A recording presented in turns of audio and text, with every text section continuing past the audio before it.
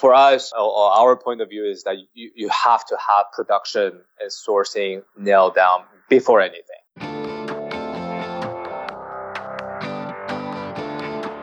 Hey, my name is Felix Tia. I'm the host of Shopify Masters, a weekly podcast powered by Shopify, the easiest way to sell online, in person, and anywhere in between.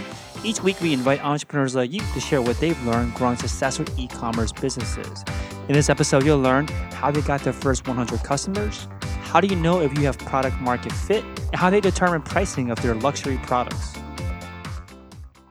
Before we dig into our show, I want to let you know that as we all find new ways to grow and pivot during the effects of the crisis, the team at Shopify put together The Navigator, which is a free weekly curated newsletter filled with resources, insights, and tips to help businesses adapt and navigate this time of uncertainty and beyond. Sign up now for The Navigator at shopify.com/SMB-newsletter. Today, I'm joined by Aaron from Kara. Kara sells handbags reimagined, the perfect balance of form and function designed for life in motion, and was started in 2015 and based out of New York. Welcome, Aaron. Hey, thanks, Felix, for having me.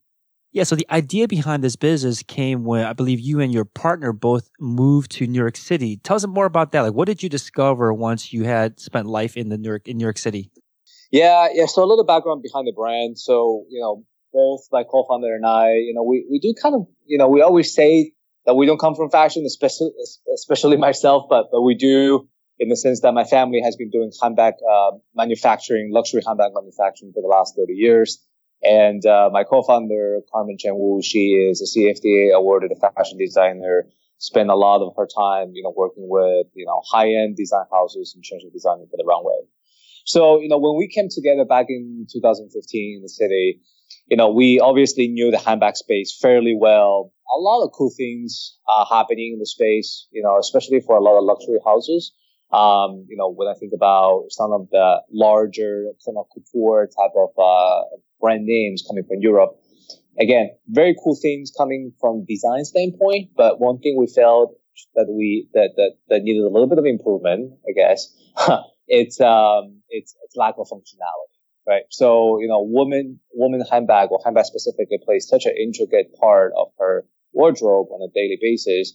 But we just felt that a lot of the handbags couldn't have the functionalities that would keep up with her active lifestyle, at least for the millennial consumers that we initially aim to service. So the idea behind the brand really is around, creating a luxury item at, kind of direct to consumer price point or contemporary price point.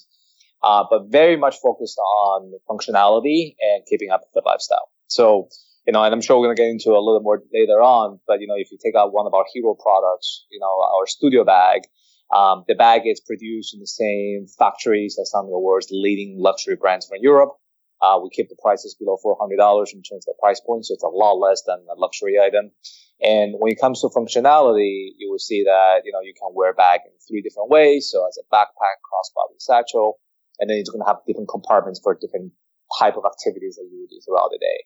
So there's a compartment for the gym, compartment for your tech, compartment for your makeup, wallets, keys, phones, and so on and so forth. So, so that's kind of the idea behind how we initially started, is to really give her, right, because it's mainly a woman's brand, a product that really can keep up with her lifestyle and something that she, wouldn't really need 2 or 3 more bags throughout the day. Just one bag will serve all the purposes. So it sounds like an amazing partnership of multiple or 2 different experiences and skill sets combined that obviously contributes a lot to the success of your business. Now, how did you meet your co-founder? Yeah, it's an interesting story. So, we both are from Chinese background, but we both grew up in Spain, actually. So, and it's funny because, unlike the U.S., Spain, similar to some of the European countries, back in the 70s and 80s, there weren't that many immigrants per se. And, we actually came to know each other more from our time spent in New York. But when we start connecting and start sharing some notes and war stories about, how our time in Spain, we realized that our families actually knew each other. Matter of fact, our grandparents at one point did business together, which was, wow. We always joke around. It's somewhat of a fate. So yeah, I mean, and it's somewhat magical, right? To a certain extent, because when we came together, and we started discussing different ideas, and full disclosure, Kara wasn't really our first venture. We had a sourcing agency before that, helping smaller brands to source and manufacture out of Asia. But, when we started kind of coming together and thinking through just a number of different ideas, we quickly realized that, at the end of the day, we really like the entrepreneurial path. We, specifically love the manufacturing, supply chain, and handbag industry, just because we feel that even though it's a mature industry, there were some areas that was ripe for disruption. So it's, we came together, it was a perfect time in our lives to kind of start thinking about, kind of the next chapter in our lives. If you kind of look at ourselves in terms of skill sets, we always say that we have the perfect yin and yang. I'm the business dev, the outgoing, a little bit more, more salesy type of personality. And Carmen, besides her kind of design background and product background and just overall taste making background, she grounds me quite a bit, right? So I always say this, the number one advice I give to a lot of entrepreneurs that we get a chance to work with or meet is, if you do end up having a business partner, which I fully recommend, it's make sure that you find somebody that can complement your skill sets, that can be really great at what you're not, so that it's a kind of a complementary relationship as you thrive. Now, how do you know that you are a good fit? How can you pick that up as early as possible to understand that you are, going to this long-term relationship with a partner that is actually going to be a good fit over the long term? Yeah, it's tricky. A lot of it, it's almost like dating, right? It's like, how do you know? Some people see, start dating and realize that, let's date for a while and see what happens. Some people date is like, nope, I'm marrying you tomorrow. I'm getting a ring and taking you to church, right? Mm-hmm. So, for us, I think it was very clear to us pretty early that we share a lot of the same values. And I think it has to do a lot with the fact that we grew up in a European country, from Chinese background. I think, we were, I guess you can call it first generation immigrants. Our parents were all born in China, and, we were the first generation that really had the opportunity to really grow outside of China, still with very kind of connected roots back to China. But, I think when you are growing up in that kind of way, I feel like a lot of your values are very much the same. We both think about investments the same way. We both think about value the same way. We both think about how to service the customer the same way. So when we kind of sat down and started kind of comparing notes, if you may, it became pretty quickly, you quickly realize that there's a lot of similarities in how we're thinking about the world, if you may. But even though our skill sets, like I mentioned before, are very, very, very different. So it is somewhat of art, and I, like I said, often allude to dating a little bit. It's like, it's a little bit of dancing in the beginning, but, for us, we both kind of looking back and said, pretty quickly we realized that, there's something here and we should definitely give it a try. And, 5.5 years later, here we are with a thriving brand. So we think we made the right choice. Yeah. I think one thing you mentioned, I've heard other entrepreneurs mention too, that have partnerships, is having the shared value systems helps you overcome a lot of the differences that will come up. Like in any relationship, dating, marriage, or co-founders, there are going to be differences and potential clashing of work styles, especially when you mention how you want to find a partner that complements and not just repeats your skill sets, which could lead to maybe differing priorities, differing beliefs on what's more important. How do you make sure that you work well together with someone that is a complement, which it usually means an opposite in a lot of cases from you? Yeah, it's a good question. I think communication is key. I think you need to establish very early on to openly communicate. Not holding anything back from each other, and in an amicable and polite way, right? I mean, we never really get into any shouting match, if you may. But yeah, it's having a really open communication and from the get-go set expectations of what's important for each other, right? To your point, sometimes, the priorities do conflict a little bit, but, it's all about, again, having a conversation and have the ability to compromise, right? And say, look, it is a team effort at the end of the day. And this is especially true as our team started to grow beyond just Carmen and I when we first started the brand, is to kind of not only just have the communication among ourselves, but even with our first and second and third and fourth and the 10th hire, right? In terms of like what is important to them. And so it's a company culture that we kind of strive to continue as we grow as a brand. But yeah, communication probably is the top number one priority for us in terms of the company, as far as having that open communication and open dialogue among each other. Got it. Yeah. So you mentioned that before starting Carat, you both had started a sourcing agency, which I believe you mentioned was helping companies domestically, I guess here in the United States, source manufacturing overseas. Can you say a little more about that? Like, how useful was that experience when starting Carat? Yeah. So we both have passion about product, right? I mean, we're product geeks at heart. And so even before starting brands is very difficult. And I'm going to get into it afterwards a little bit. Anybody who has attempted the start of the brand will tell you that it's a long journey. It's a treacherous road. So we were kind of, didn't really want to get into the product or didn't really want to get into the brand side when we first started working together. Right. But we knew that our passion was around supply chain, manufacturing, global supply chain, logistics, just because, my background is in finance, but like I said, my family's been doing it for so long. That's kind of embedded in our DNA. And similar story with Carmen, even though she comes from kind of a luxury designer background, her family has always been in manufacturing supply chain as well. We started, a small sourcing agency called Terracotta Partners.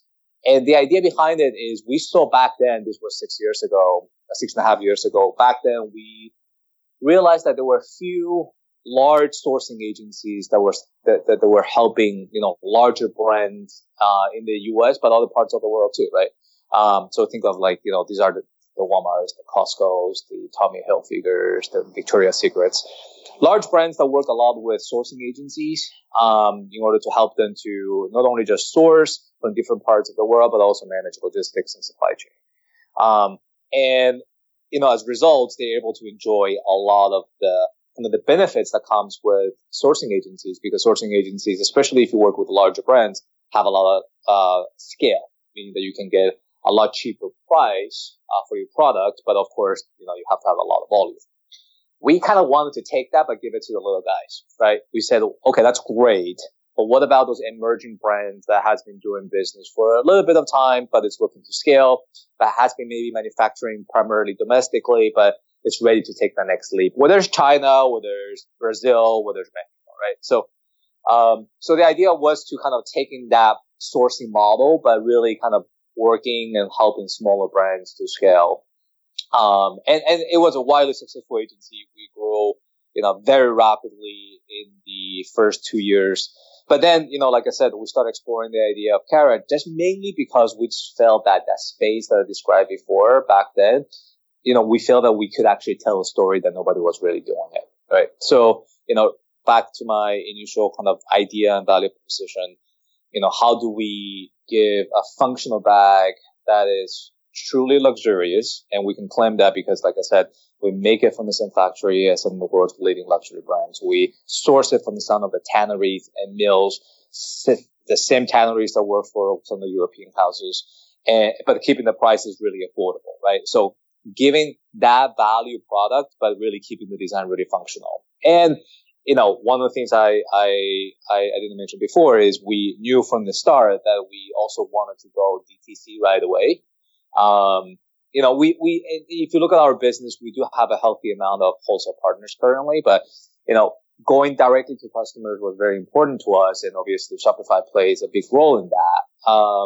But it was something that is important to us because then we can have that two-way dialogue with our customers, which helped us tremendously, which I will touch on later on. So I know I kind of addressed the question with a bunch of different answers, but I think initially, again, the pivot between agency to brand was really kind of knowing that we have the strength of design and supply chain. So we know that we have the kind of the goods to really create a brand. But again, most importantly, we just felt that there was a void that needed to be filled. And we took a shot at it. And I think, because we were one of the first to market, we're able to actually establish this category quite strongly, I think, for the short period of time that we've been around. And you recognize that there was a void, but then specifically you were going to be able to fill it because of your sourcing agency experience, or was it something else that Correct. you saw? Okay, got it. Correct. Now, from an entrepreneur's perspective, because it sounded like you worked with a lot of more smaller brands, are you talking about like solo founders, like small teams? Like, what is do you see an advantage for an entrepreneur, like a typical entrepreneur that's listening to this podcast as maybe, solo founder or a team of 10 or less? Does it make sense for them to go with a sourcing agency, or can they do it themselves? Like, what's your recommendation these days? I think it depends a little bit on your product and your market a little bit. So if I think about kind of the main customers that we work with on the sourcing side, usually is below 20 to $25 million in sales. So, a thriving business, but still smaller and easier to manage. So that's kind of more or less give you an idea in terms of the size of the business. As far as manufacturing, look, all of the customers that we work with on the sourcing side, they already have, some type of footprint in terms of manufacturing, right? Whether it's locally or, when I say locally, domestically, US or overseas. I think, a lot of them come to us for, different reasons. I would say some of them is looking to consolidate, I can think of one customer that will come to us and say, look, I manufacture a little bit in the US, a little bit in Mexico, a little bit in Canada, and a bunch of them in Malaysia, right? So, I can't keep up. It's logistics a nightmare, and these particular customers do a lot of wholesale. So every time each season comes, I go nuts, right? In terms of managing logistics and so on and so forth. How can you help us to consolidate? So that's one of the reasons that you will want to go to a sourcing agency from a consolidation and simplification standpoint to help you kind of streamline your operations a little bit, right? So that could be one. So if you're in a similar boat, where you just have a lot of different areas that you're touching on from a sourcing manufacturing standpoint, sure. Think about working maybe with a sourcing agency that can help you actually manage through that. Some other brands come to us because they have been, paying domestic prices, enjoying domestic volumes, but it's looking to scale. And for whatever reason, they can't or don't want to pay domestic prices in terms of scale, they're thinking about going overseas. Going overseas, it's a minefield, right? A lot of people think that you can just pick up a website, find a few factories, start emailing them, and voila, you can show up in China one day and start producing. Sure, at 1,000 feet level, that's what happens. But, it's a minefield. I mean, there's so many things that can go wrong in logistics and supply chain. So, I always recommend to my customers, right? If you've never done it before, sure, either hire somebody in-house who have done this before or go with a sourcing agency that can help you kind of hold your hands a little bit. 2, 3, 4 years down the road, when you are mature enough, you can think about making changes, whatever that change is. But I don't see anything wrong with, again, you can perfectly hire a good logistic production person to help you through that. But, sourcing agencies a lot of times fill that gap when you don't have that kind of access to the kind of resources. So it sounds like for most smaller brands that are starting out, they probably don't need a sourcing agencies, more for brands that have a bit of a more mature and established business first. So now when you recognize that there was this void, you and your co-founder, and decided to start attacking it, what were some of the most critical skill sets that you now had to pick up now that you're more focused on building a brand? Yeah, I think first and foremost, and again, you're probably going to hear from different people, different answers. For us, or our point of view is that you have to have production and sourcing nailed down before anything, right? So, and there's so many great designers out there, and we're fortunate enough to work with a bunch of them through our sourcing agency. But the reality is that having an idea is just part of the equation. I think, getting that sampled, produced, shipped, sold, that is a mammoth effort, right? So for us, we knew if we didn't really have that kind of supply chain production background, and we purely had design and marketing, I probably think twice before starting any brand, really. So I would say for us and for any entrepreneurs that we meet and mentor and so on and so forth, that's the number one thing we always ask is, what does your supply chain look like? and how you're going to produce this, how you're going to scale up and down, and what you're going to do if something happens to a particular location, if you need to pivot, right? So those are some of the more intricate questions that we ask. Once you have the product, you have the substance, right? Because a lot of times, I always say your product you design to substance, marketing to a certain extent, it's how you tell the brand story. I think once you have the product, then you have the right to start thinking about storytelling and communicating to your customers and start building, kind of your community based on the product. But like I said, and again, you might hear this, some other people would definitely disagree with me and have other points of view. But for me, product is substance. At the end of the day, you're selling product. You're not selling fluff, right? So if your product is not great and you don't have a unique point of view and you don't even have the production and supply chain to produce it, I think your business plan should probably be relooked at. Yeah, I mean, I don't think that I think there's a lot of people on your side where they are product focused, product first business, and believe the same philosophies that you believe. For someone out there then that is looking to enter a space like fashion, or a space where product is the most important aspect of the business, it sounds like a lot to learn, a lot of kind of like dark arts of like manufacturing and supply chain. Like, where would someone even begin if their goal is to build some kind of fashion brand, but don't have any experience with manufacturing? And if that is where they should start first, if they listening to your advice and that's where they want to start first, how do they even start there? Yeah, so I would say, when you're just starting, right? So without even, because I think I mainly touched on businesses that are a little more established and it's looking to scale. I think if I take a step back and talking to those first-time entrepreneurs or entrepreneurs just starting at the stealth mode age or stealth mode stage, I would say, of your business, forget about overseas manufacturing. You're going to get killed with minimums. You're going to kill with complexity. Stick to local manufacturing, prototype. Come up with a set of prototype. Don't think about mass production. Think about small production. First and most important thing is prove your concept, right? And, going back to kind of touching on Shopify a little bit, there are tools out there like Shopify that can allow you to actually test your concept very quickly and very easily. Your first prototype is not going to be perfect. I think if you clearly communicate that with your customers a little bit, I think they'll be a lot more forgiving in the beginning. Don't pretend something that you're not.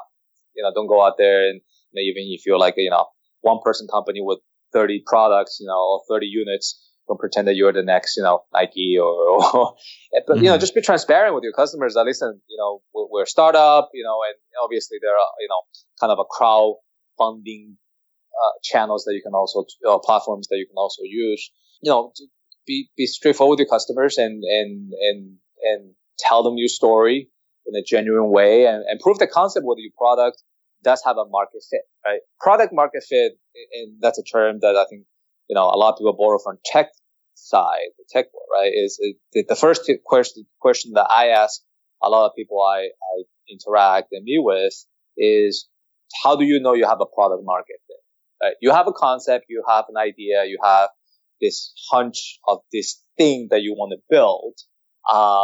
But that's your hunch. It's in your mind. You haven't proved anything yet, right? So how do you go and prove that your hunch, your concept is valid and there's a market for it, that you can actually make a business, right? I joke around with some entrepreneurs I meet is this a project, right? Is this a home project or is this a business? And there's nothing wrong with projects. You can have your day job and keep a project aside, but if you have a project, don't treat it as a real P&L, because you can think of it as a project, as a hobby, if you may, right? But if once you think about business, then the question is, can you sell it? And now you profit by selling it, so on and so forth. So I think, tying that back a little bit to your point or to your question about how do you go about that from the production side, and I would say, forget about mass production, forget about cost to even in the beginning. Just prove your concept as quickly as you can to prove that you have product market fit. If you don't, go back to the drawing board. If you do, then think about your second batch, third batch, and eventually think about mass production. Okay, so I like this. So let's break this down a little bit. So you first said that you have to first make sure you have product market fit, and then prove that the concept is a valid one. Is that that's something that actually can sell? So do you have a prototype at this point? Like, what are you putting out into the market to test if there's a product market fit?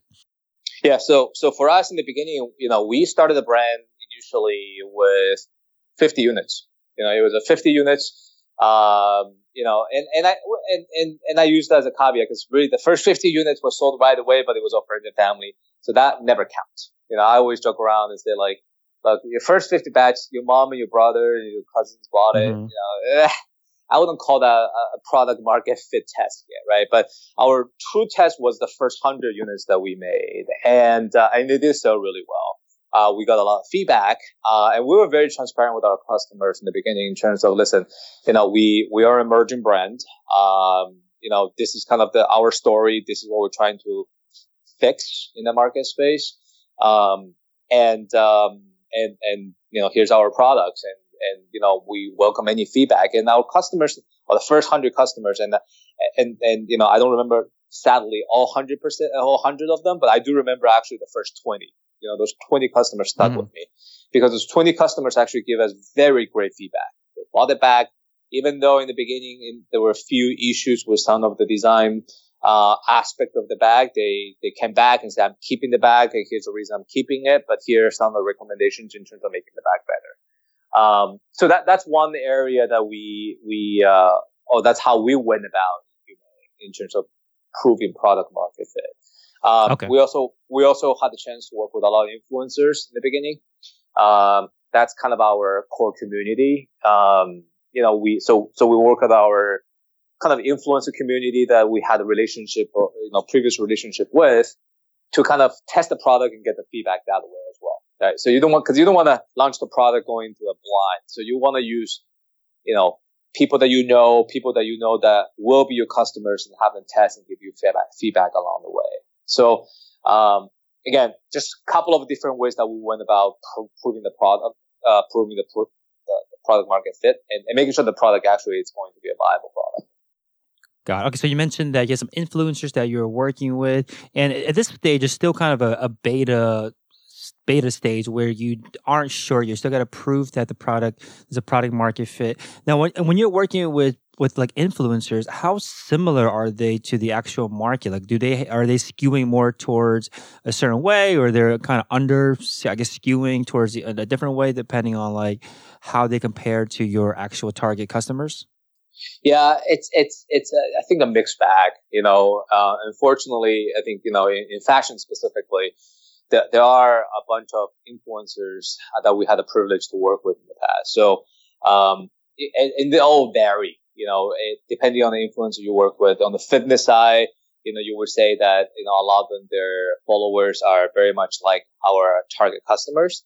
So you approach marketing slightly different when you work with that particular influencer. And on the fashion and lifestyle side, it's a little bit of a mixed bag. So I think it comes down a little bit to understanding the influencer that you work with and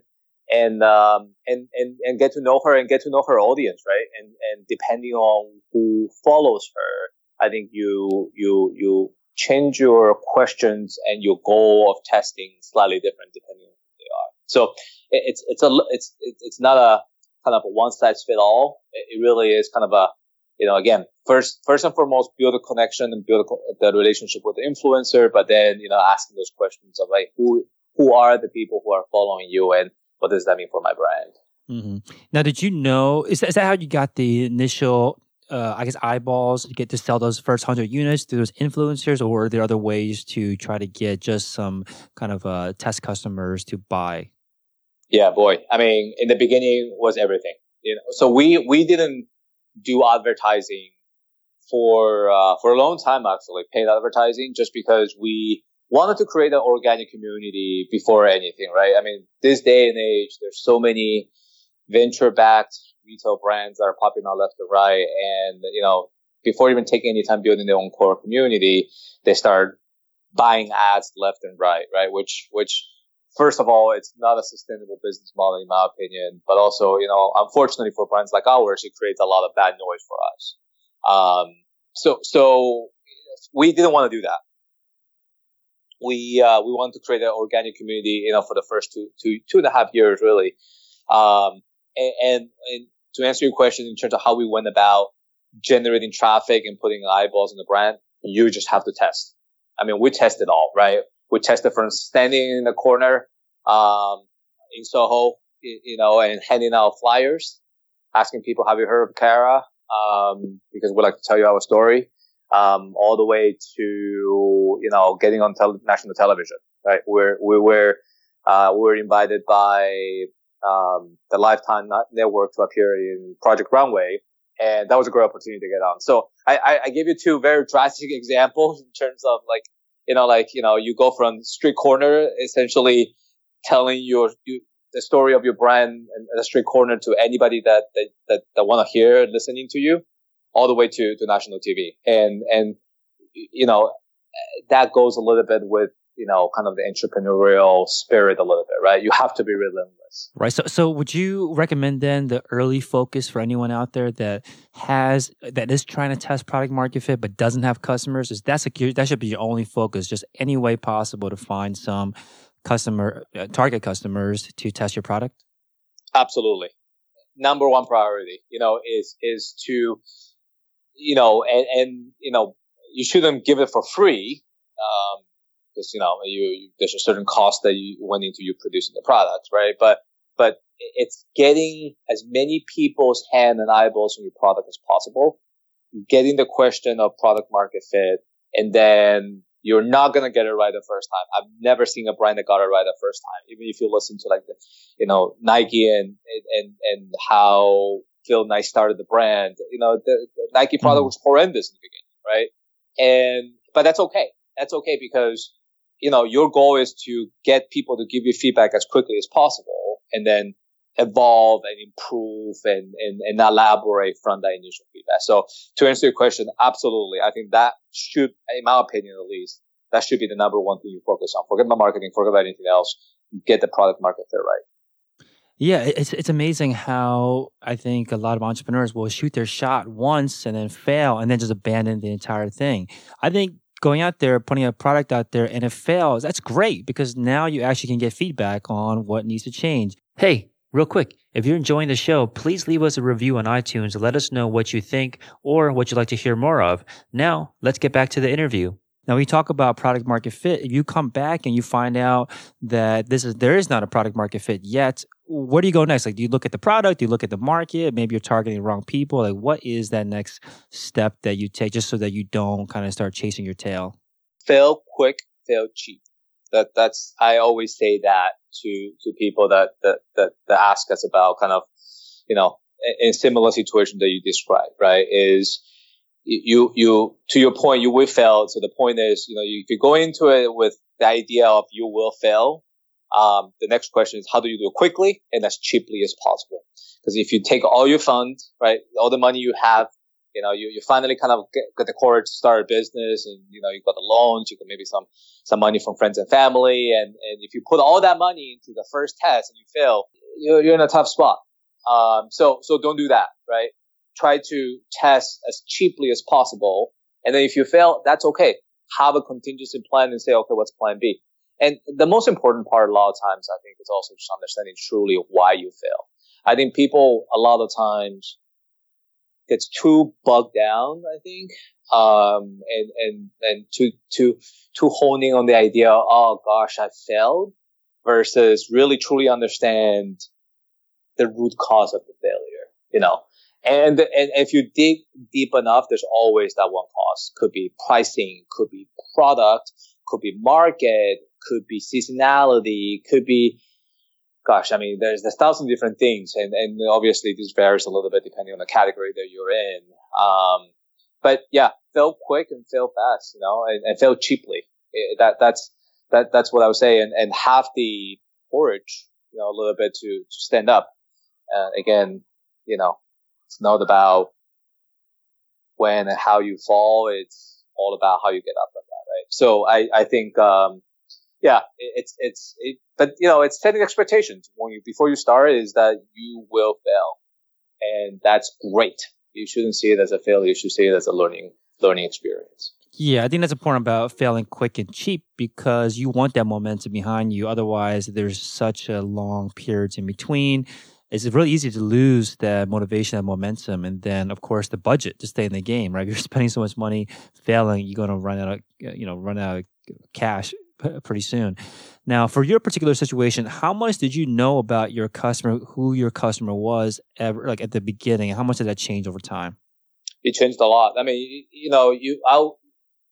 you're always going to have your target customer, your actual customer, right? And you obviously don't know what your actual customer is until you really start selling. And matter of fact, I would argue that you will continue to learn throughout the lifetime of the brand because the actual customer will evolve over time, and your goal or your job really is to evolve with her or with him in some cases. For us, I would say we got about 55% right in terms of our customer base. We were targeting active women, millennial, living primarily in urban areas. We were somewhat of we didn't really look into kind of the average household income and ethnicity. We didn't look in too much into that. For us, it was more just kind of a lifestyle, understanding, kind of, how does she live? And I think once we understood that, I think it was a lot more apparent for us to understand who she was, or how we want to go about targeting her, if you may.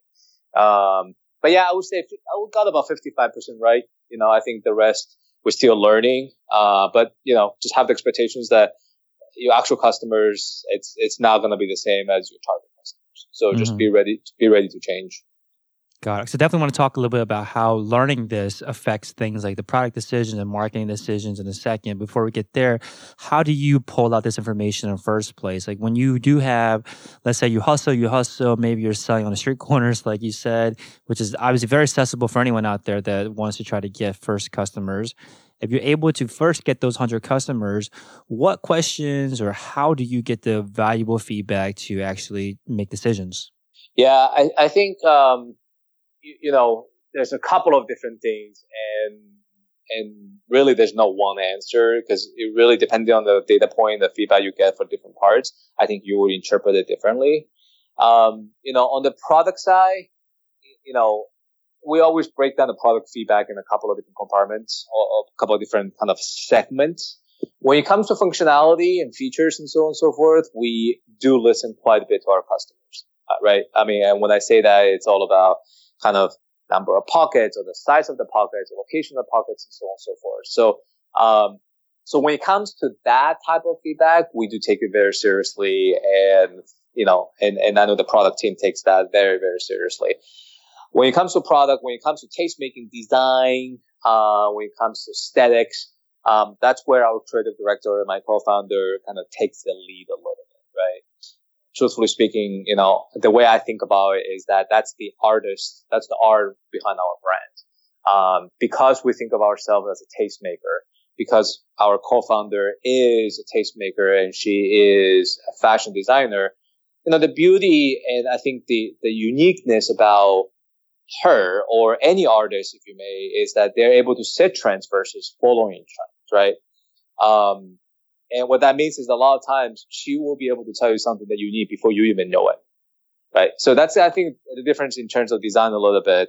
When we are the one who's setting the trends and leading the trend and being the tastemaker versus I think some other brands will go about design more in the data way, looking at what's the trend and then let's catch up to the trend, right? So that's how we think about in terms of gathering product feedback or feedback in general from kind of our customers and how to incorporate that into the brand. I think that's super insightful where it's basically the feedback that you get when it is more on the functionality side, that's driven more by the customer. But if you are a tastemaker, a trend-setting brand, the form is driven by the brand itself. Absolutely. That's where that's Carmen's backyard, right? I mean, it's the area where she still is, looking for input and feedback, I think from not just the customer, but, from the market, from the world, from the external world, if you may. But this is an area where she's very clear that she's making the call, and again, that's the juju behind the brand. It's if you look at a lot of European fashion houses, at the end of the day, right? We're talking about different brands between Kara and the European brand, but at the end of the day, if I think about those European brands, the reason that you're paying such a premium, at the end of the day, it really is for the taste of the designer, the taste of that brand, right? So to your point, we're very clear about that. Is that when it comes to aesthetics, when it comes to form, right? Because we always say we balance form and function. When it comes to form, is our call. I think we don't want to be influenced by the external when it comes to that. So that's on the product side in terms of how we take product feedback or external feedback from our customers. And on the marketing side, I think, it's a little bit of a mixed bag. Obviously, if you know certain things about your customers in terms of their social graphics or demographics and so on and so forth, you probably want to target your marketing messaging differently, just because you kind of want to resonate with your customers once you know who she is. So there, it's a little bit more dynamic, in terms of how you take the market information and put that into your brand, how to leverage that data, if you may. So that's that. But yeah, on the product side, I think, we're pretty comfortable with kind of the formula that we come up with in terms of how do we go about designing and producing value product for the customers. Got it. Now I want to talk a little bit about the pricing. At what point does that come in where you're able to test and finalize pricing for your product? Yeah, I think, I would say in the beginning, you should really think about cost plus, and I don't want to be, I have a finance background, so I don't want to too geeked out in terms of the different pricing models. But, I always say cost plus is probably something you want to think about when you first start a brand. I think once your brand becomes a little more established, and when I say a little more established, I would say at least being in business for 5 to 10 years, where people start knowing you and wanting to come to you and start trusting you more and giving you more goodwill, right? In finance, we call it goodwill that's sitting on your balance sheet. So that's the goodwill that you generate over time. Then you can think about value-driven pricing, where you can start thinking about charging premiums and I would never tell you how much a Hermes bag or a Birkin bag will actually cost to make, right? I can tell you probably it's not the tens of thousands of dollars they charge, but they're Hermes, so they can charge value-driven pricing, right? That's not a cost plus model. So, but in the beginning, I think for those who are, from your audience who are listening to this, who are thinking about starting for the first time and how to set the price, I think it's a combination of primarily cost plus, because you've got to cover your bases, but also just doing market research and understand, hey, what are your competitors charging, and what kind of play you want to make. You want to, again, this is a very kind of a case by case answer, just because I think let's say if you are in a category that is a commodity category, right, where in that case price is very sensitive, and so then you got to think about, what am I competing on price because you are in a commodity space, or am I competing with something else? If you're in a different space where that your price can be a little more elastic, right? We talk about pricing elasticity and so on and so forth.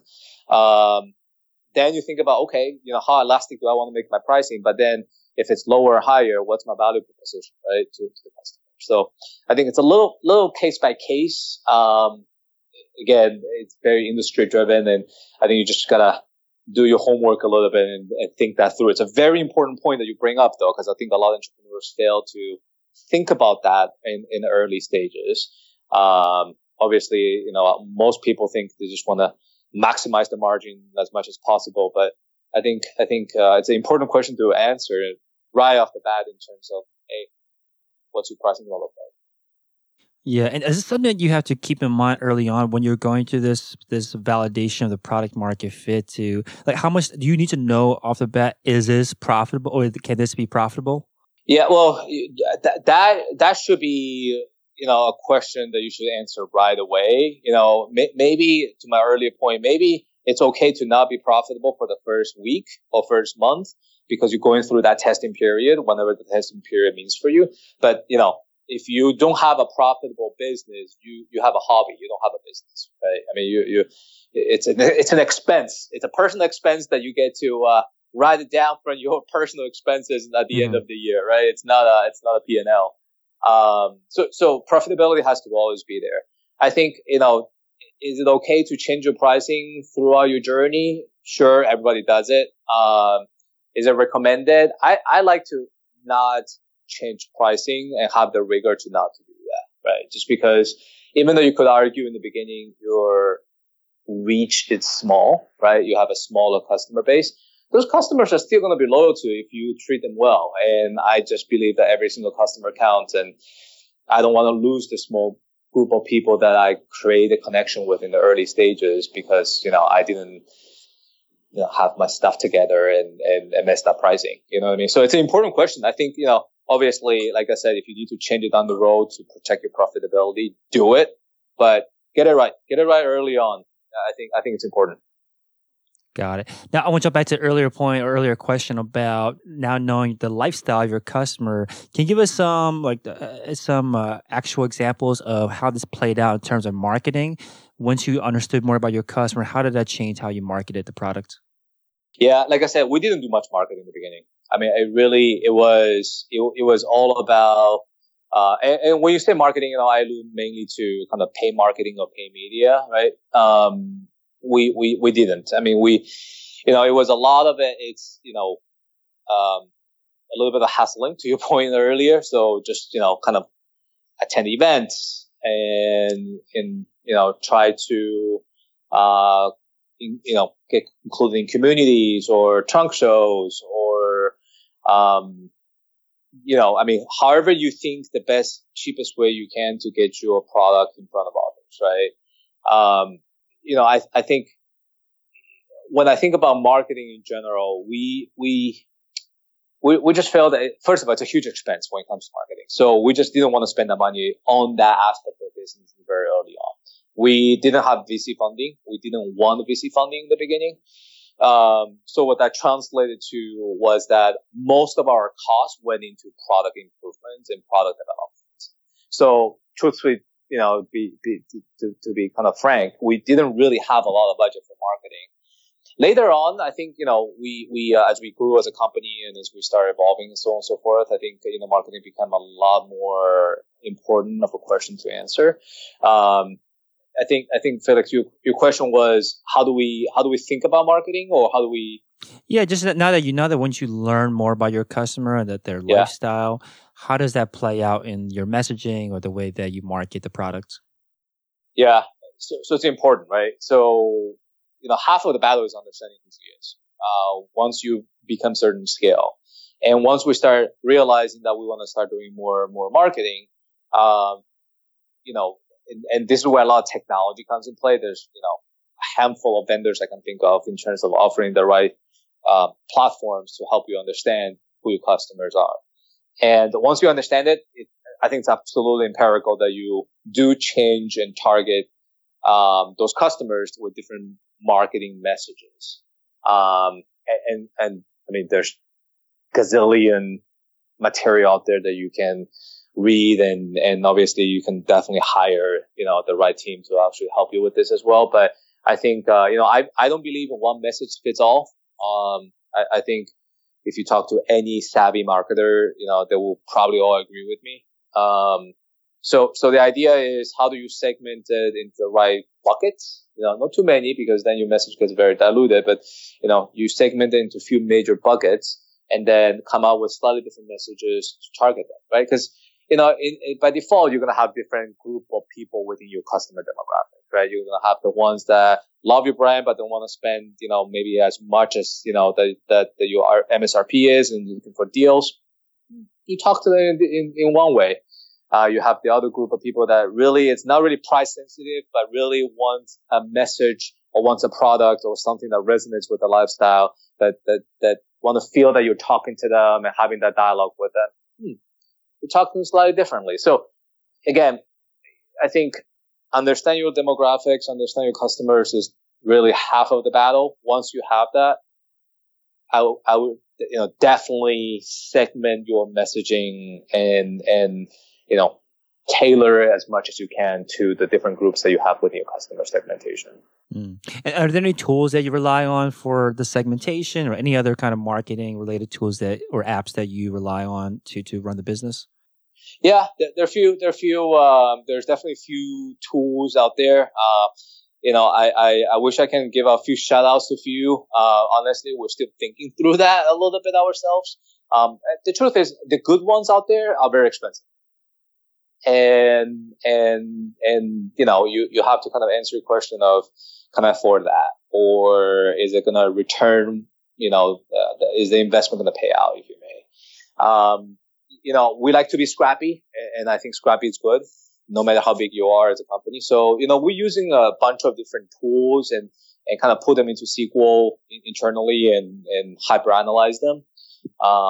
We find that that's the best way that we get to rack and stack the data in the way we find it interesting and find it insightful, if you may. But no, I like I said, I wish I can give a few shout outs to some platform out there that we work with, but most of the members of my team, they're pretty data savvy, and we SQL is our friend. Got it. Awesome. So Carasport.com is a website, CARAASPORT.com, Carasport.com. I'll leave this last question.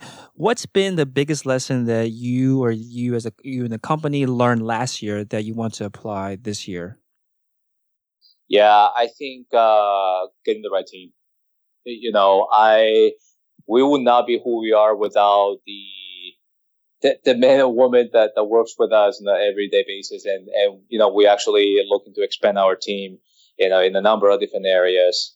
That is critical.